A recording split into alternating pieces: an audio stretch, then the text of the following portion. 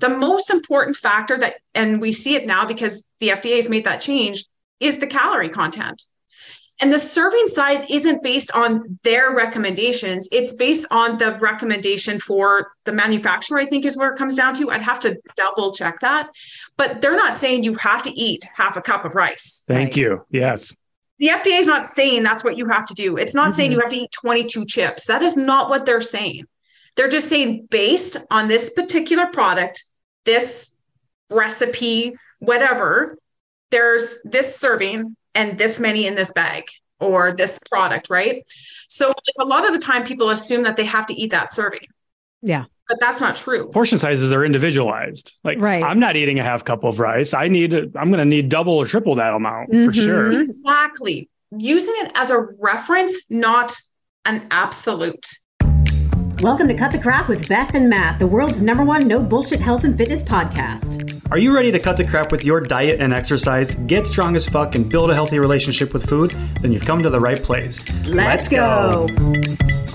If you'd like to support us in the podcast, join our Patreon where you get exclusive content, which consists of monthly workouts you can do at home or at the gym, monthly challenges that are either strength, habit, or mindset based, and access to over 100 plus low-calorie, high-protein, family-friendly meals.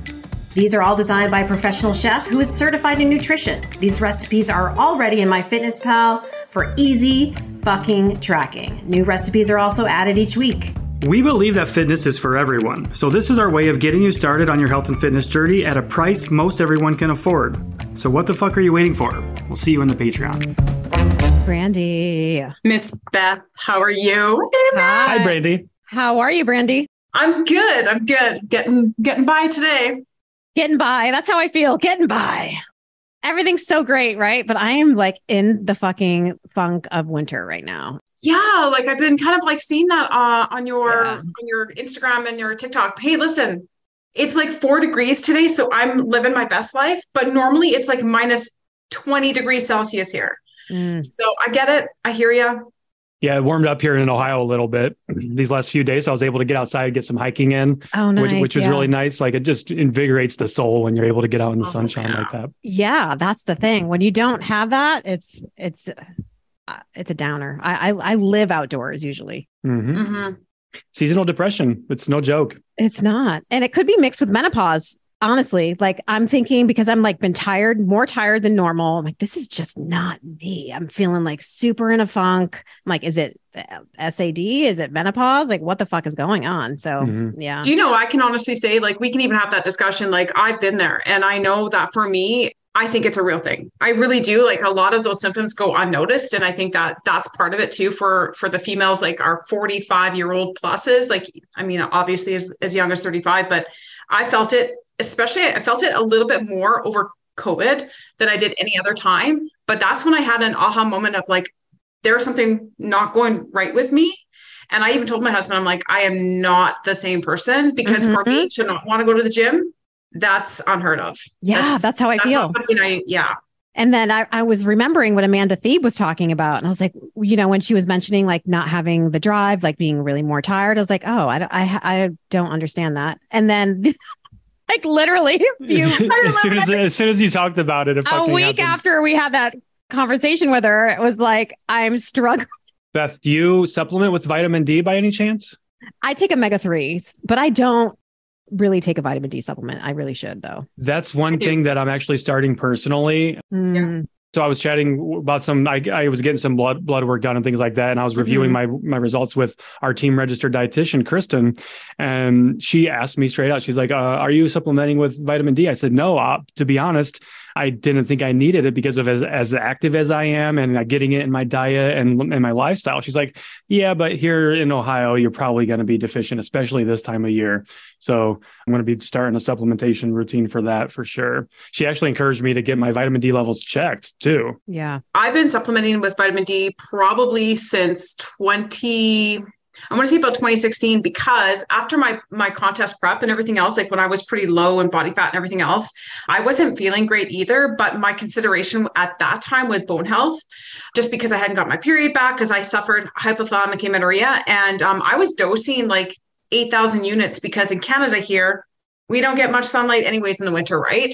So I think I've been supplementing probably since then. And now I'm kind of like down to like a 1 to 2,000 range now because I'm on HRT and all these other things happening. But at the end of the day, like I definitely believe in it too, Matt. I think it's very beneficial, 100%. Yeah. Love that. Love that. It's almost like a hidden, like a hormone in a way. And it is as powerful as it is. Mm-hmm. Yeah. I'm doing a lot of research into more vitamin D stuff. Yeah. It affects a lot of things we never even would think about. Yeah. I was deficient after I had my son and I was breastfeeding. I had to be put on prescription vitamin D. I was so low. I was having so many different weird things happen and they tested me like, oh my God. Really? Hey? Yeah. Wow. Mm-hmm. Yeah. So for anyone listening, check your vitamin D. Get your vitamin D. So on that note, I will be leaving after this and going to get some vitamin D. There we go. So thank you guys. So this is Brandy. Brandy has an online coaching business like me and Matt, and I met Brandy through HMCC, and Matt actually took the HMCC course last semester, I believe. Yep. Last semester. And one of the coaches on our team went through it as well at the same time.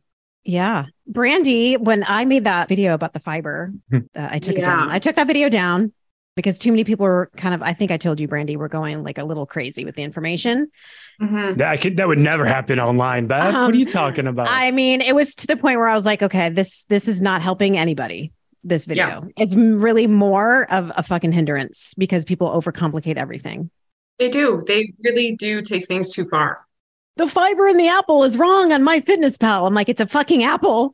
Like, what do you worry? It's not a carb like wrap that someone is labeling. Okay, just relax.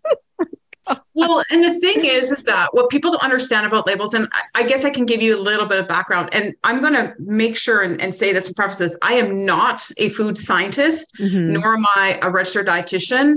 However, I've been privileged here to work with food scientists at a local food processing plant here in my city, as well as like way back in the day, Beth, I think I kind of alluded to this. I started in the business of supplementation. So for me, I understood what it meant to have food labels and all the requirements like years ago. And things are now accelerated because I believe right during COVID, Health Canada, the FDA had some new labeling requirements and it gave the companies a little bit more time to update them. But at the end of the day, I've been on that side of like what that looks like. And people do really overcomplicate things. But the other thing is that what you see on a label is not like somebody taking this product to a lab right today to be analyzed. This is on the onus of the manufacturers and the individual ingredient companies to make sure that database is up to date with the FDA. And I'll tell you this right now, some companies don't do that. You could have labels, and I'm pretty sure probably both of you have experienced this, where you go to scan something into MyFitnessPal or whatever, and the label doesn't even match the UPC code. Why? Because somebody has taken ownership of that and hasn't changed or updated it, right? So at the end of the day, people overcomplicate this. But I tell you this right now, I've been on that side where it's just like, this is what you see. Just, I think for most people, they have to just really pay attention to what's going into the app. Ask questions, get curious, because if you're putting in an apple or tracking something and it's missing a carbohydrate, and let's be honest, you should know by now if it's a carb or not, then you might want to ask yourself the question of like, is this tracking correctly? You know, like we're at the mercy of a database that's built by humans, crowdsourced, AI, whatever, right? So there's going to be errors, right?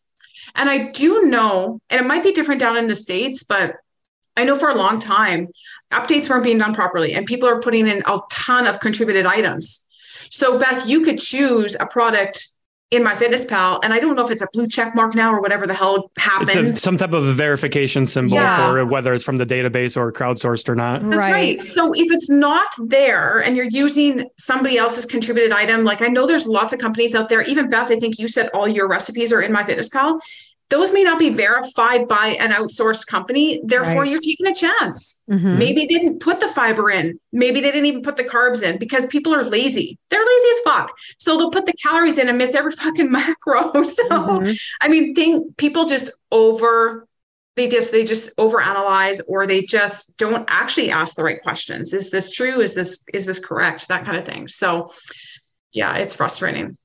Very frustrating. Yeah. So I'd love to hear, like, tell us your story, like how you got into coaching. And then you said you started with supplements. Give us a little background story of Brandy.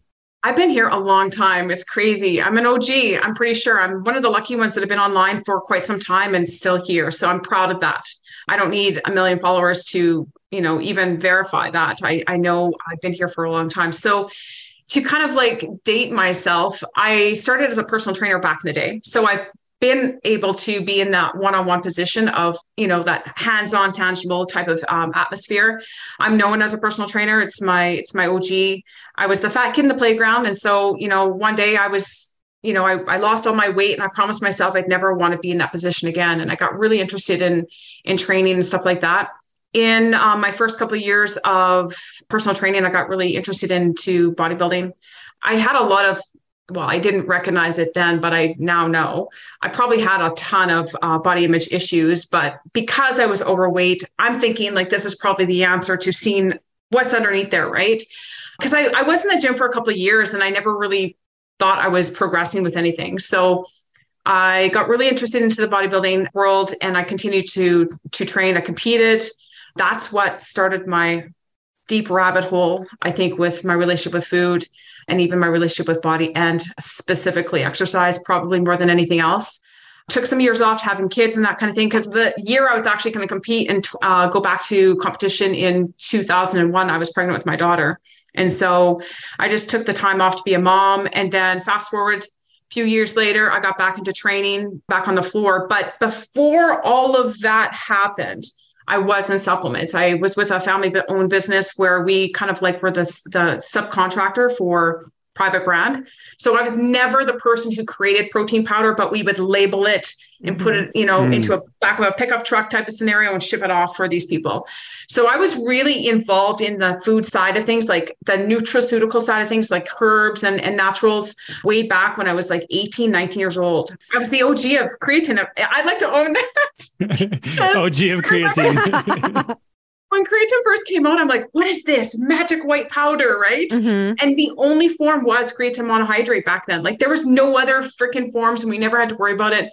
But I remember back in the day, my husband back then, boyfriend, started taking it and everything else too. And it was really, really a phenomenal thing back then. So, but fast forward to 2009, back on the floor training. And then I basically got, my mom had passed away in 2011.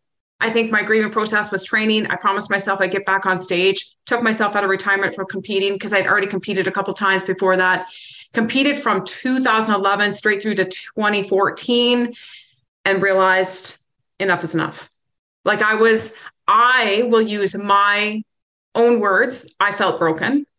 I was not in a good place with food and all that. And I really wasn't letting anybody know that. I was still the trainer on the floor, tough as nails. Get shit done. Fucking didn't tell anybody what I was going through. That mind, I legitimately, and I'm appreciating the fact that I can swear on this podcast. It was a mind fuck. It really was to be training people and telling them what I thought was the best thing for them while I'm still messed up in my own brain about what I should be doing. But that's when I made that transition. I was on the floor and I decided, I'm going to go all in and just go online. And I didn't even know what it meant. I was just so busy with being on the floor and I lost my mojo for training because I was just tired of it, because of bodybuilding. It just really took me out of that. And I just wanted to help more people with nutrition because I knew I was struggling. Mm-hmm. And so it kind of like, that's how I wrote my story. And then I've been here pretty much online. And I never get the dates right. So probably people have listened to different podcasts and they're like, Brandy, you can never get your days right. That's because I'm perimenopausal and brain fog. But I think I went online about 2012, like all in, like I didn't even know what it meant. There wasn't even really online coaching. I mean, maybe Layne Norton was doing it and not very many other people. Right. Yeah. And so I still mingled a little bit because I was a contest prep coach as well. And so I mingled a little bit till 2014 with clients in person and in my studio here at my home. And then that was it. I just kind of said, I'm done with the training aspect of things for now. I just wanted to focus on nutrition. And then I just kind of like, there's more to it than just macros. And that's where I just kind of like developed into the mindset, the habits, behaviors, relationship with food. And that's why I feel I'm an amazing coach, because I just kind of I've taken everything that I've seen, my own experience, plus hundreds and hundreds of clients, and said to myself, there's more to this than just macros, which is why I often preach it. So that's it. That's pretty much my story. That. It's not just macros, because it really isn't. Macros are only one part of the equation, and a very small part of the equation too, because, it's what the macros are doing for your body. And then we have our micros and our fiber and everything like that, which those things are always overlooked. Mm-hmm. Yeah, 100%. Yeah. So, and that's just really what's brought me here is just trying to help. I work mostly with women, but I just feel like I use the hashtag figure your shit out. And I think there's just so much to that it's just like, you can talk about like, oh, I have a shitty relationship with food, but maybe you don't even understand what that is. Right. Mm-hmm. Mm-hmm. Or maybe we overcomplicate the things. Like you were saying, Beth, is like, you look at a food label and people don't even know what they're looking at anymore. Like they actually don't, because there's too much misinformation being thrown at them that it's just so overwhelming to even be like, I think this is a carbohydrate. And I'm afraid of it. Like, that's how I feel about it. Right. But they actually don't know because they've just been told this, or they've read some freaking article, some marketing campaign that says carbs are bad or whatever. Mm-hmm. So like, for me, it's just really about trying to help people figure their shit out when it comes to all of that. Love that. Yeah. I am going to touch on a point where you're just saying that people don't even know how to read a label. Could you explain, if you were to have explain it to my 9-year-old, or he's not 9, if you're to explain it to my 11-year-old son, right? There's that brain fog. There it is. Okay, everyone. He's 11. He's not 9. Jesus. How to actually read a label. Here's my thing about labels. And I actually just had this conversation before we got on this podcast with a brand new client, because she said to me, she's like, I'm scared to death to track macros because I feel like it's too hard. And so I'm like, what is the difficulty? Like, what are you experiencing? And she's like, well, I don't know what a serving size is. And when the app asks you to put that value in, what does that look like? And so for me, it's just like, how about we use both tools? We have a label and then we have a tracking app. And I think that what people have to understand is that the label itself, like I said before, this is something that is mandated by the FDA. So even in Canada, we're regulated by the FDA. And these label requirements, specifically what you see like with the serving size and stuff like that, that is absolutely a requirement. And they should be pretty accurate. But there are some things that the FDA don't regulate, like things like the fiber, like the net carb thing. That's a made up fucking term that marketing companies have done. Is it really? Yeah, because I don't know if anybody sees it, but you might come across a label that says net carbs, but most won't. It'll just say specifically carbohydrates and then fiber. But for the person who really doesn't understand it, I would just start with asking the question of like, what am I eating? What are the ingredients? What is this specifically? And then start to break down the label, even from the top to the bottom. The most important factor and we see it now because the FDA has made that change, is the calorie content. And the serving size isn't based on their recommendations. It's based on the recommendation for the manufacturer, I think is where it comes down to. I'd have to double check that. But they're not saying you have to eat half a cup of rice. Thank you. Yes. The FDA is not saying that's what you have to do. It's not saying you have to eat 22 chips. That is not what they're saying. They're just saying based on this particular product, this recipe, whatever, there's this serving and this many in this bag or this product, right? So a lot of the time people assume that they have to eat that serving. Yeah. But that's not true. Portion sizes are individualized. Like, I'm not eating a half cup of rice. I'm going to need double or triple that amount for sure. Exactly. Using it as a reference, not an absolute. Right. So I think it's just important to get yourself familiar with what the calorie content is of that particular serving size. Ask yourself the question of like, okay, so if I made half a cup of rice, is that really what I'm going to eat? Number one. And number two is like, what is in this product? So the list of ingredients, like the number one ingredient is going to be the most, and then it goes down. The other thing is that when you look at the nutrition facts, what are you looking for? Are you looking for a product that has fats, carbohydrates, protein? Those are there. I think that people get overwhelmed with, oh, look at the vitamin D content, or is this a source of vitamin A? Let's not look at that yet. How about like the fundamentals? And I think that the nutrition label itself is overcomplicated because people read every single line versus what should matter for them in that time. Right. Yeah. Because as you become more equipped, more skilled, you're going to start to understand what each line actually means, the percentage of daily values, all those kind of things. And again, these are references that you can actually look up. The FDA has a site that goes through the exact thing. And the nice thing about the FDA is that they actually give you the breakdown of what's current. Right. And so like they had a huge, and I don't know what the date is, but I know in Canada, they had a huge overhaul, which was years in the making. Like it had been years since they'd updated nutrition facts. And yet there, you could buy a product that's probably had the same label on it for 10 years. As the recipe's been evolving, the food's been evolving and everything. Right. Or like, I think the recent updates, they had to have potassium listed. And so like, it has to be something that's mandated and it's consistent. So the FDA has certain things that are completely 100% regulated. And then there's things like the net carb, which isn't, right? So I think the thing to be aware of is not just nutrition facts, is to understand that there are health claims and stuff like that that are also on labels. And this is really to be aware of that. Something like, I'll give you an example of like something like fat-free or no added sugars or something like that doesn't equate to 0 calories. Mm-hmm. But I think people will see that and just assume that it's good for them or that whatever. So I think it's understanding how to even look at the health claims and what can and cannot be said. And again, like that can all be found. Again, I'm not a food scientist, but I do know that even for myself, I always refer back to Health Canada and or the regulating bodies for those specific labels, because you might have a marketing company that says, I can say that, but is that true? They do try to claim things, but the FDA doesn't necessarily approve of it. And you can see that on the label. Mm-hmm. The statement has not been approved by the FDA or whatever. Yeah. So it's not something where you should, again, I really don't love absolutes. So like when you see something, that says or guarantees something, again, I would question that, including just looking at labels, like read the fine print, go through it all. And basically, like I said, like it's difficult for me to say this is what I would say to an individual, because I do believe it's based on their own intelligence and or their, how we say training age?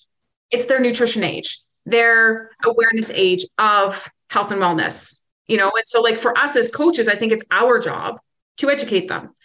Right. So like, I just really think that it just starts with the basic foundation of just like, okay, what are you looking for on that label? What are you actually eating? And kind of get curious about that.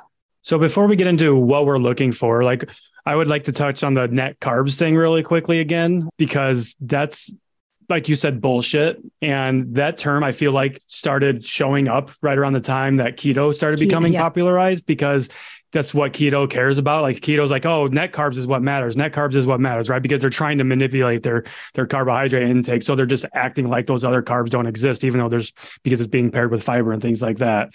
Which to me, I kind of look at net carbs as the same way as we look at the word toning. We know that's a marketing term and you can't actually tone a muscle or tone fat, but it's just a made up term catered to selling products. Yeah, I would say 100% of that is a marketing campaign.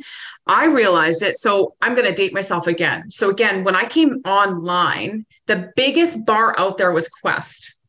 Mm-hmm. And I don't want to call them out because I don't want anybody to get a lawsuit here, but I know that the labeling didn't make sense for me when I was starting to understand how to track. So back then I wasn't a tracker. I was like a meal plan person with my coach. And what I was doing, we didn't do macros. We were just eat this, follow this meal plan, you're good to go.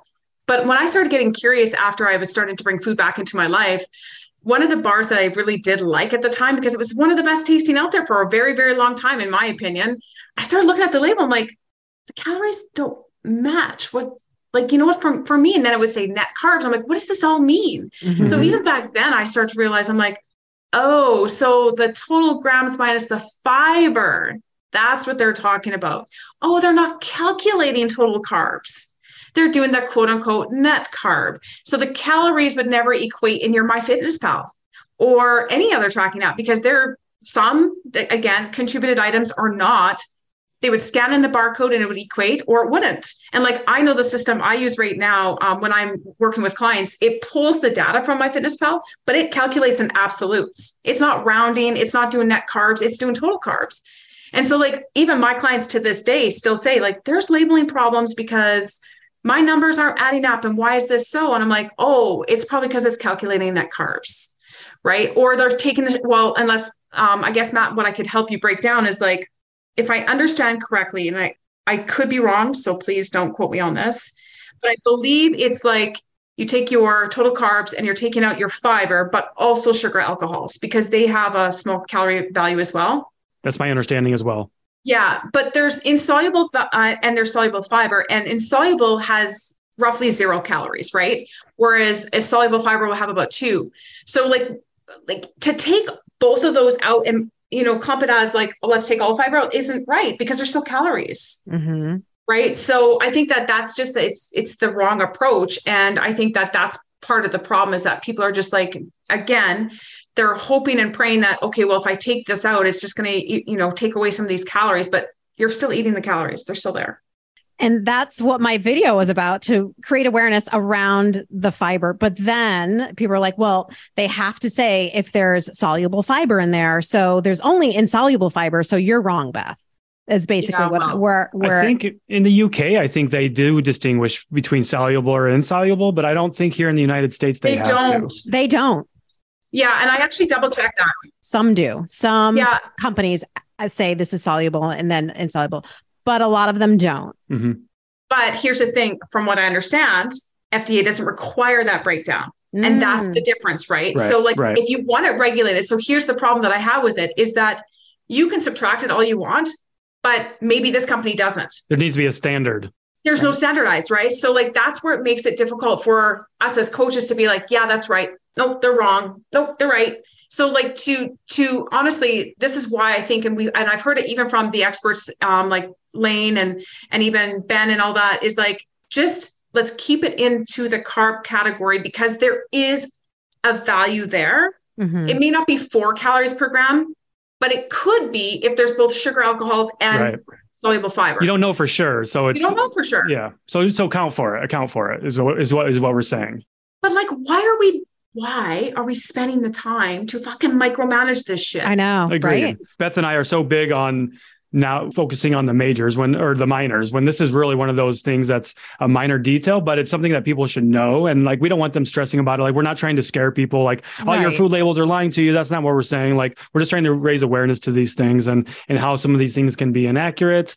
And of course, how that applies then to their own personal life, right? Like, especially with the calories on a label, like here in the States, at least it could be plus or minus 20%. Now, that's not to say all food is. I think the more whole foods you have, those inaccuracies aren't really going to be there. But when you're talking about the highly processed foods, then of course, I think that's where that variance really comes into play. And let's be honest. Okay. So you've got your food label. You've got, let's use a pita bread for an example. You've got a pita bread and the label might say, 1 pita, but in brackets, it says 60 grams. Yep. Okay. Yeah. So here's the thing. I would argue that unless you're willing to put that pita on that weight or on the scale, you're going to track it as 1, but what happens when it's 55 grams? Or if it's a 65 gram pita? Because as much as these companies try to keep things similar, I have been that coach and I've recorded this for a client where I'm like, I want you to pay attention. This tortilla or this pita is 55. This one's 52. This one's, and so there's going to be a variance in calories. So rather than trying to micromanage it, just accept the fact there's going to be a 20% value difference, maybe plus or minus. It's like the law of averages. Yeah. It's never going to be 100%, like you might break even, and don't overcomplicate things. Right. But that can be like, if you really want to dive into the, the weeds of things, weigh every piece of bread. Weigh every freaking piece of cereal that you're putting on that. Which I've done that. I mean, when I first started macro tracking and taking the IIFYM approach, it all came down to macros, right? So I probably weighed my food every day, almost every meal, unless I was eating out for maybe 2 years straight. Like now I never want to track a carb or anything again, but that built a very good foundation, and it really raised my awareness levels, which is why we're such big advocates for tracking and at least weighing your food in some capacity. Maybe not some foods, like we're not going to be weighing our fruits and vegetables and things like that. I hope not, but with carbs and fats and protein. Well, here's the thing, Matt. So you bring that up. So I actually had a client who's like, she's like, I eat an apple every day. And I'm like, cool. So she's like, how do I track that? I'm like, just pick a median apple. Because the average apple is probably a medium size. But she's like, well, I can't remember what the name is, but they're huge. I think Honeycrisp. But Honeycrisp, that's the goat right there. That's like the best fucking apple ever. Oh, it's the best. They're like 80 to 100 calories, right? So if you're eating 1 apple a day, that's fucking 700 calories you're not accounting for. Right. So I'm just like, how about you pay, like, let's take a looky-loo, because I said, you can track it if you want, but if you have an absolute body composition goal, and this coming from me as the dial it in as deep as you can go, contest prep type of person, you better weigh that shit, because there's going to be a variable. But in the big picture of the Gen Pub, for lifestyle clients, it doesn't matter. It doesn't matter. Even a banana can vary too. Like, get little tiny bananas. A large banana versus a small banana, probably 150 calorie difference or something.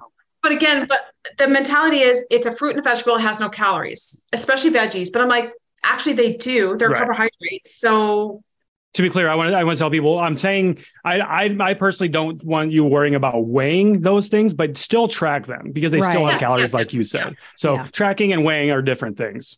Exactly, Matt. But that's the mentality that I see, is like, because that comes off of like the whole, like, if I were to jump into the keto bandwagon of like vegetables, or even like, I think it's Weight Watchers. Free foods. Free foods. Free foods got to fucking Weight Watchers. I'm not paying anything for this. How is this fucking free? It has energy. Right. So I'm just like, they have calories. But again, it's kind of like going back even to the labeling, is like, when something says it's fat free, doesn't mean it's calorie free. Or, geez, Beth, I think you did a post about Whole30 or something like that. And it had me thinking about like how people assume eliminating processed foods is the best route to their health. And I'm like, okay, but you can do that and you eliminate calories, but you do realize an avocado, nuts and seeds, they all carry calories, and abundance of calories. Right. And so like, I don't know, like to me, it's just, we overcomplicate things. Yes. When there's just so many things being said, and it's marketing and all this, where it is really, like Matt said, like, it's really, when you look at Gen Pub, it is really basic shit that gets that needle moving, and not to overcomplicate the process or anything that's going on there, because it really does have you get paralyzed. Oh my gosh, net carbs, what am I supposed to be doing? Or this label says it has like 6 grams of protein, but when I'm tracking it, it says 7, well, maybe it rounded, but it's still too much to comprehend, because there's too many things being thrown at us. Right. But I think I think you should take both tracking and the label, do a comparison, and get curious about what you see. What's the information that you're getting, especially in the beginning. And, I made a video about the True Fruit chocolate covered blueberries. They're frozen. And it said, 28 grams weighed is a serving, or it said like 10 to 12 pieces, right? Well, the serving was actually 4 to 5 pieces, or it was like 4 pieces for 28 grams. And everyone's like, the label's lying. I'm like, double the amount was what they were saying. Yeah. But also people have to understand that don't go by, like, if it says 12 chips, you have to go by the weight of grams and not the amount they're saying, or about 12 chips, or about 10 to 12 pieces. It's like, no, go by the grams, the weight. About 10 pieces of chips. Right. But that could be, if someone's eating 10 to 12 pieces every single day, that's an extra 100 calories a day of the True Fruit chocolate covered blueberries. Easily can take you over. So it's like things like that, especially in the beginning or if you don't have a lot of weight to lose, like if someone like me that just wanted to lower my body fat, I have to be more specific, because I have a more aesthetic goal to get lower body fat, rather than I don't need to lose 20 pounds or 40 pounds. So I have to be more specific in that area. But like you said, if you're Gen Pop and you have a lot of weight to lose, you can't get lost in the nitty gritty, but you still need to become aware.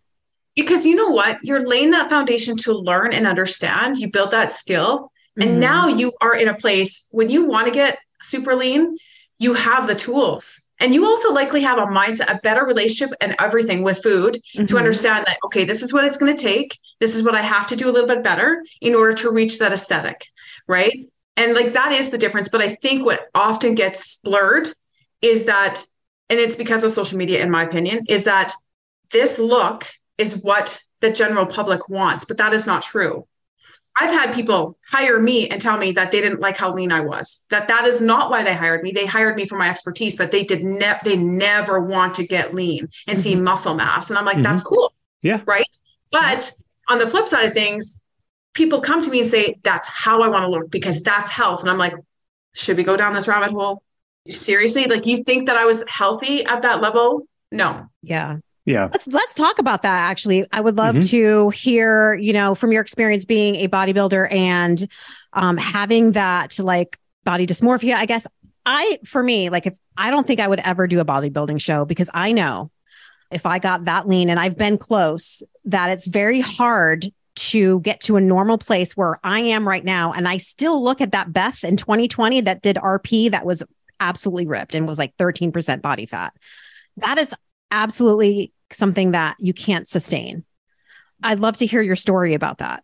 So for me, my first competition, I hired some, at the time, what was considered in our area, some of the best bodybuilding coaches, this side of Western Canada, I guess.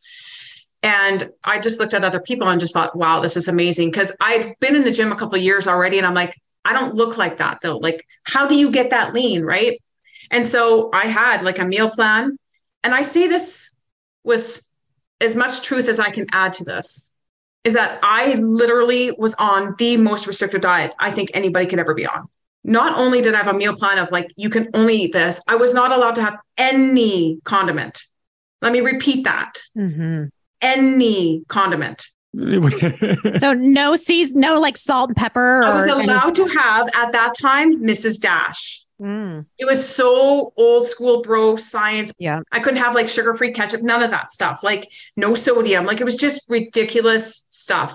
I wasn't even supposed to have, I think back then it wasn't so much Splenda, but it was like anything aspartame, but I still drank all the Diet Coke in the world. And that's actually what got me hooked on coffee, because I'm like, oh my God, if I can't have anything else, I need to drink something with flavor. And I was drinking so much diet soda because I was so fucking hungry all the time that I was just like, my guts were always in a mess.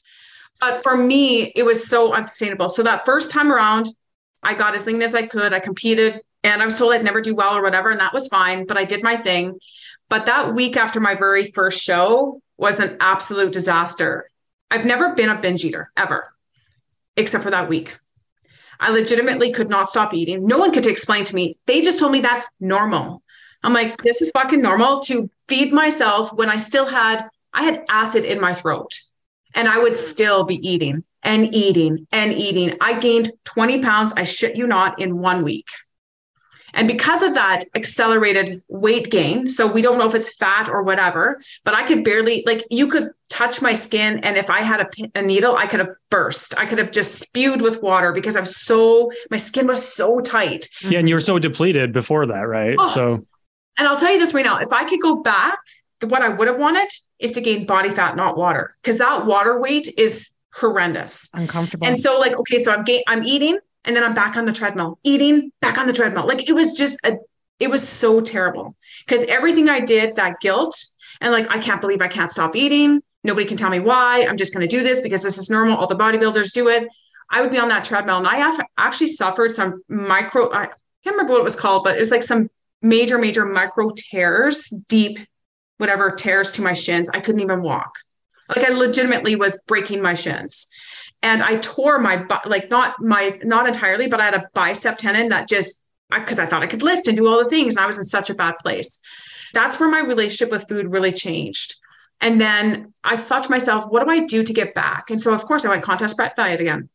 And it was just this relationship with food that I would just eat clean, do whatever I had to do, and then overeat on the weekend. Like cheat meals it used to be a cheat meal and then it became a cheat day. And I kid you not, guys, I would be like, because my husband worked in the bars at the time, and I would be like, okay, well, I'm going to take him food at midnight on Saturday night because Sunday was our cheat day. I would go to McD's and I would buy the cheeseburgers at 12:01 a.m. And I would buy not one, I'd be buying 10, and I would take them to the bar and I'd let the guys eat, but I would be eating too. It was crazy. And I would eat from basically morning till I was like in bed, comatose from so much food. And then I would be like in the gym, just overcompensating with exercise. So that was not healthy. Mm-mm. Years later though, and I fought through like my own body image issues and all that kind of stuff. And I realized after coaching now, and every time it's like therapeutic coaching, I swear, like it just, the things that you don't want to admit, the struggles you've had come out when you're a coach, in my opinion. Mm-hmm. I realized how messed up it was with me and exercise. It wasn't food and binging. It was, if I did overeat, I was in the gym, and it would be a constant thought of like, okay, I got to go do cardio. I got to train. I got to do this. Like, it was just such a terrible place. But when I competed from 2011 to 2014, the first year, because I did back-to-back shows, I had to put on weight. So I went from like 110 pounds, 114 pounds actually, to about 140 pounds in about 6 months. It was hard. And it was like really not sitting well up here. And then I dieted down, but it was harder. And then I'm like, what is going on here? Like, I didn't understand metabolic adaptations. I didn't understand being a leaner individual, any of that stuff. Like, I did not know enough about it. And it just, every single time I dieted, it was harder and harder, more cardio, more this, more that. But from the time I dieted, so my brain operates in, as soon as there's a caloric deficit, it shuts off my cycle. So I experienced that even the first time around, the first time I competed, but I didn't know any different. So in 2011, I didn't have my cycle. And just when I went back to go, like, and this is how it works, and I didn't recognize it, but just as I was about to start dieting for my next show, I got spotting and or a little bit of my period. And I'm like, oh, well, I don't want that. So I started dieting again. And then because I was consistently really super lean still, because I did reverse dieting and all these things to help myself, what I thought was helping myself, I didn't have my cycle for a very long time, but I ignored it. I did not realize how detrimental that was to my body and what my dieting and my level of lean was doing. The amount of stress on my body from my exercise, everything. Because keep in mind, not only am I low calorie, I'm low body fat, but I'm in the gym 7 days training. And then I'm doing 2 to 2.5 hours of cardio every day near the end. Your body was stressed the fuck out.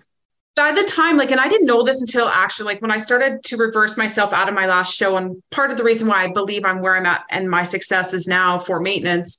When I started my reverse, I was curious. I'm like, I wonder where I started my diet and ended with my coach, because he's amazing. And I would never take this from him, because he's actually moved out, he's a retired IFBB, but he's also gone from meal plans to understand doing macros with his clients. And we've been OGs of bodybuilding for a very long time. Neither one of us did that. But when I calculated it, 2 weeks out from my show, I was down to 1,000 calories, 110 pounds. It made sense for my body weight, but the work I had to put in with the energy expenditure, the cardio and all that, it was terrible. It was hard, right? So long story short, I didn't have my cycle for almost 7 years. And that was not enough of a red flag for me. It was terrible because I reverse dieted, but I actually didn't get my cycle back until I think it was 2016-ish, where I got one little bit of spotting, but it took a couple more years.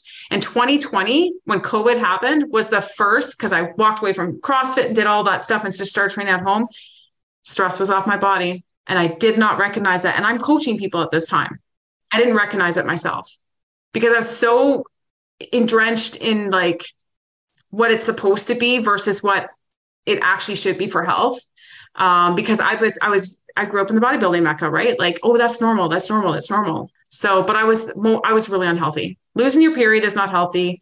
I had a messed up relationship with food. I thought about food 24/7, dieting and post contest. No one schools you on the post contest prep blues, which is I do help people with that. I talk more people off the stage than I've ever helped people on stage. It really is disordered. And those who compete and do well at it will never tell you they're demons. I'm so glad you say this, because I watch people that I know go through this process. And every time they get off the stage, they go through this period of intense, and they talk about it. I'm depressed. They have body image issues. One person, I'm not going to name names, that I follow, she's 3 months after contest prep, she's doing another deficit again. And I'm like, ooh, you know what I mean? And I'm back shows. That's insane. I'm like, but she's doing a deficit, not going into a show, just because she said she did her reverse wrong. And she wants to lean out more. And I'm like, okay. And it makes me feel bad because she's an amazing person. And I just see her going through, I could see it. That she's stuck in it. That she's in it. And she's had to be having these body dysmorphia issues every time she steps off the stage. She shouldn't be going into another. She talks about losing her period and everything like you just did. Well, here's the problem that I have with it. So even when I was competing and I was dieting, I was a contest prep coach. I had a client that came to me and I wasn't aware, because even back then, I didn't do intake forms like I do now. And I guess like everybody else, like you're just like, oh, let's just help this client. Like this is notoriety. Like, people are going to get to know me because I'm a contest prep, coach or whatever. And I remember her halfway through her prep, and I'm like, something was not right with her. Like she just seemed to be struggling a lot. And she's like, oh, I forgot to tell you, but I'm bulimic. And I was just like, you're what? Oh shit. And I'm just like, whoa. And why are we doing this show? Like that was like, I knew immediately. I'm like, do you think that this is going to help you? Like you have a fucked up relationship with food already. And now we're compounding this disordered eating mentality. Yeah. She did finish, but her rebound is what we call it, was not great. And so like, even for me, like I can't stop you from eating the foods. I can't control how your body is going to respond to your deficit and your recovery.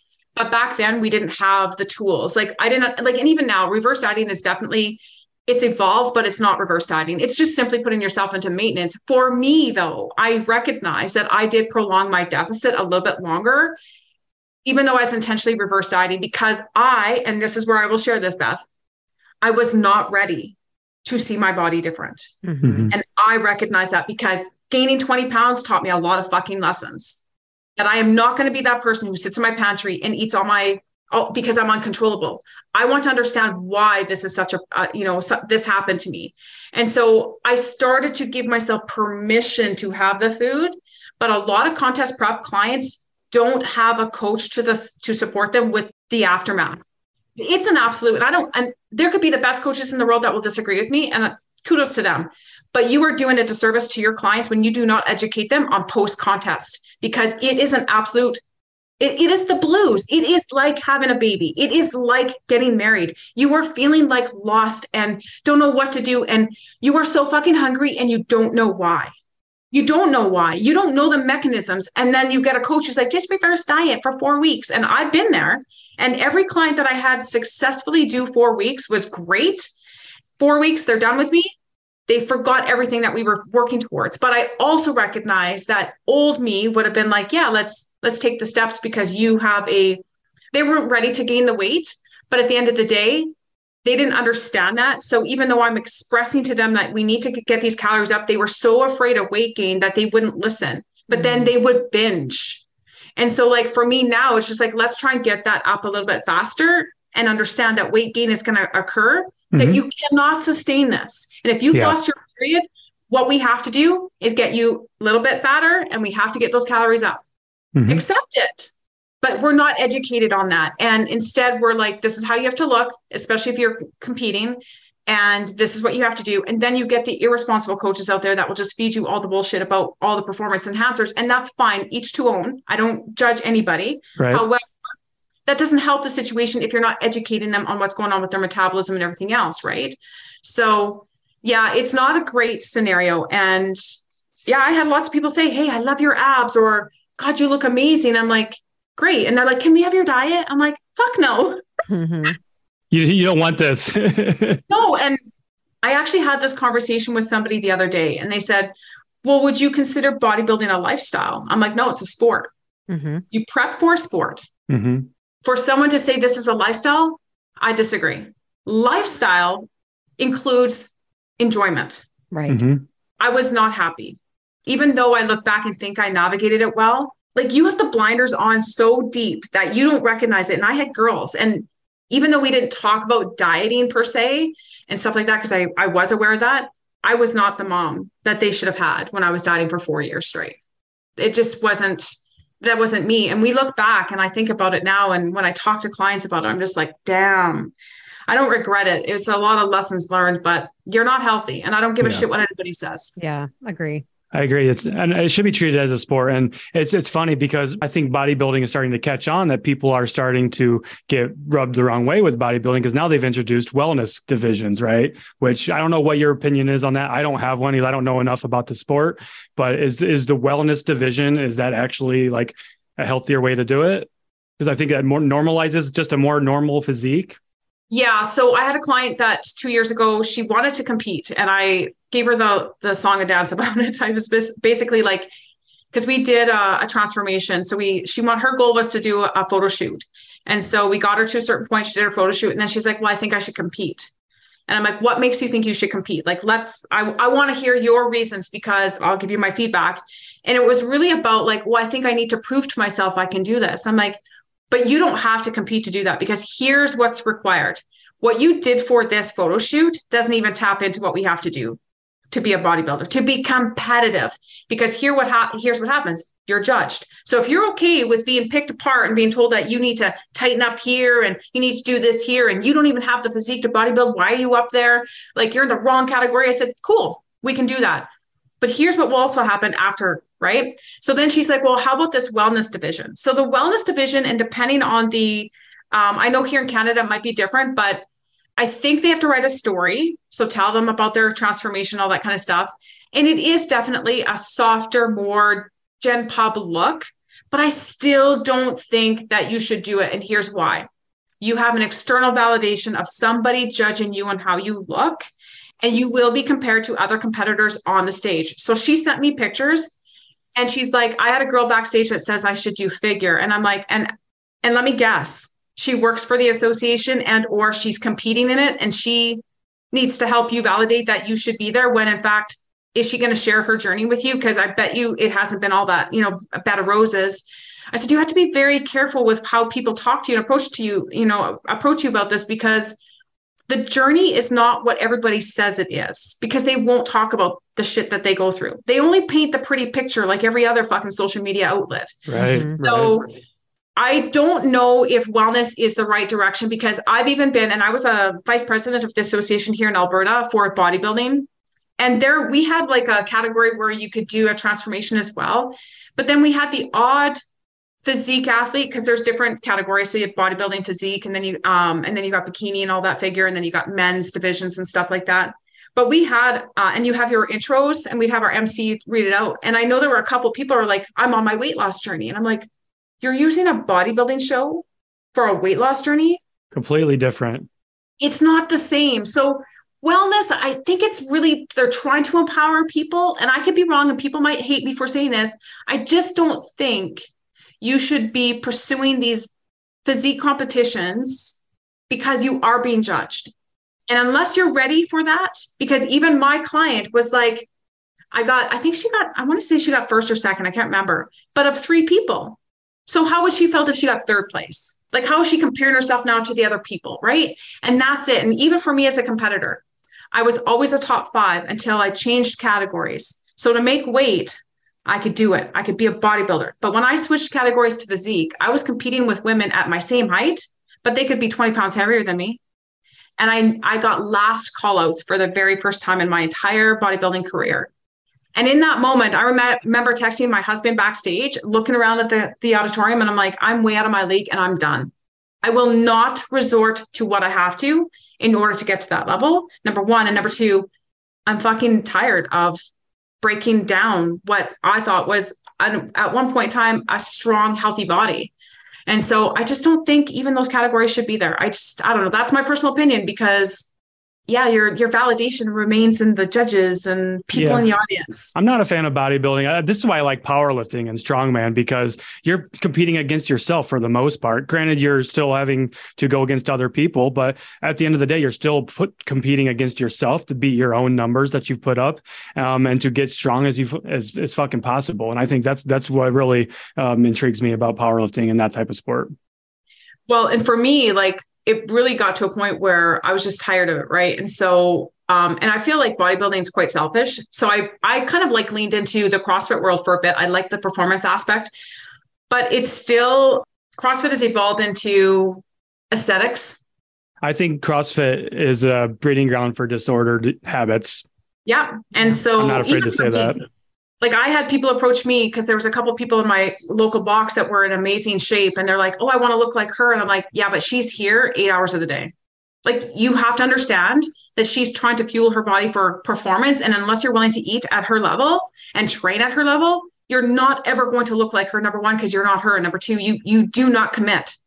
So you have to stop. But I know, Matt, that in the CrossFit world, and what I've seen, is that that's part of the problem. They see the aesthetics. They don't understand the nutritional aspects. They also don't understand what can be happening behind closed doors in CrossFit as well. Like every sport, there's always that side. But it is even those who are genetically gifted and do take, anything to enhance their performance or whatever, they still have to show up. And I'm even in bodybuilding, I don't take anything from anybody who's even taken anything, like I said, because you don't just take a steroid or whatever and just grow. You still have to show up and have the stimuli. But at the end, no matter how you look at it, you have to commit to the nutrition and at the time, the lifestyle of the competitive nature. It's like I heard Wayne Gretzky say on a podcast with Will Arnett and the guys on SmartList, when he talked about being a professional hockey player, they asked him, like, what would you say to the person who wants to play around that kind of like question? And he's like, you got to commit. Like, I lived and breathed hockey my entire career. I said no. I did I showed up for practice. I did this. I went to bed on time. Like he talked about all the things he did.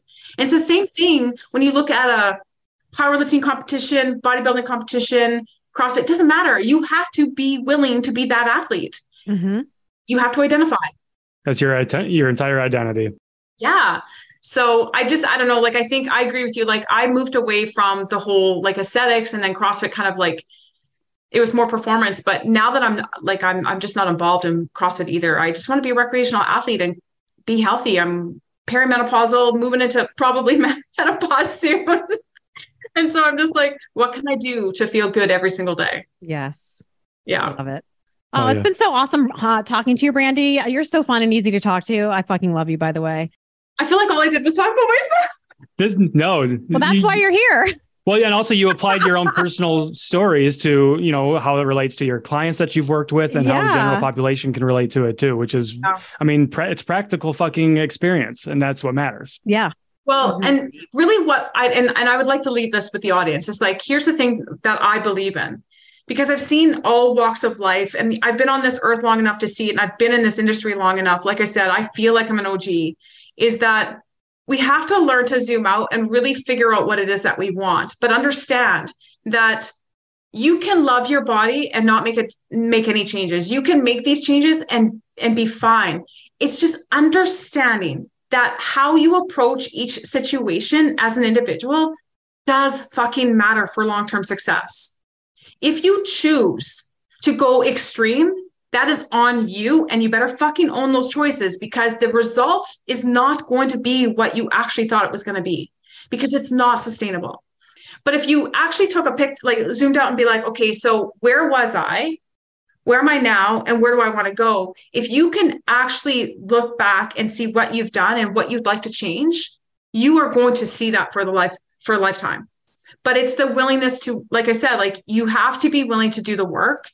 And, at the end of the day, there's no magic pill. There's no fucking magic solution, anything. There's no detox or freaking protein powder you can take that's going to make this all like just happen. I've been down the block, around the block, and I'm still working on my own shit. And I've been here a long time. That's it. There we go. Thank you, Brandy. Brandy, thank you so much for coming on today. Where can people find you if they want to connect with you? My thing is like Instagram, and I kind of dabble a little bit in TikTok. I'm not really like 100%, but it's Motivate and Be Fit. Do not spell it with a B-E. Drop the E because it's not in there. And yes, one day I'm going to change that. But we'll tag you appropriately. Yeah. But yeah, Instagram is where I'm at. And then my website's the same and stuff like that. But yeah, I'm hanging out there. Awesome. Thank you, Brandy. Thank you so much. It was so fun having you. I will see you around on the old Insta. Oh, for sure. See you, Brandy. Bye, guys. Bye. Hope you enjoyed this episode, so why not share with a friend who needs to hear it? Send us a DM on Instagram or email us at cutthecrappod@gmail.com and join our Patreon at patreon.com/cutthecrappodcast. As always, we appreciate you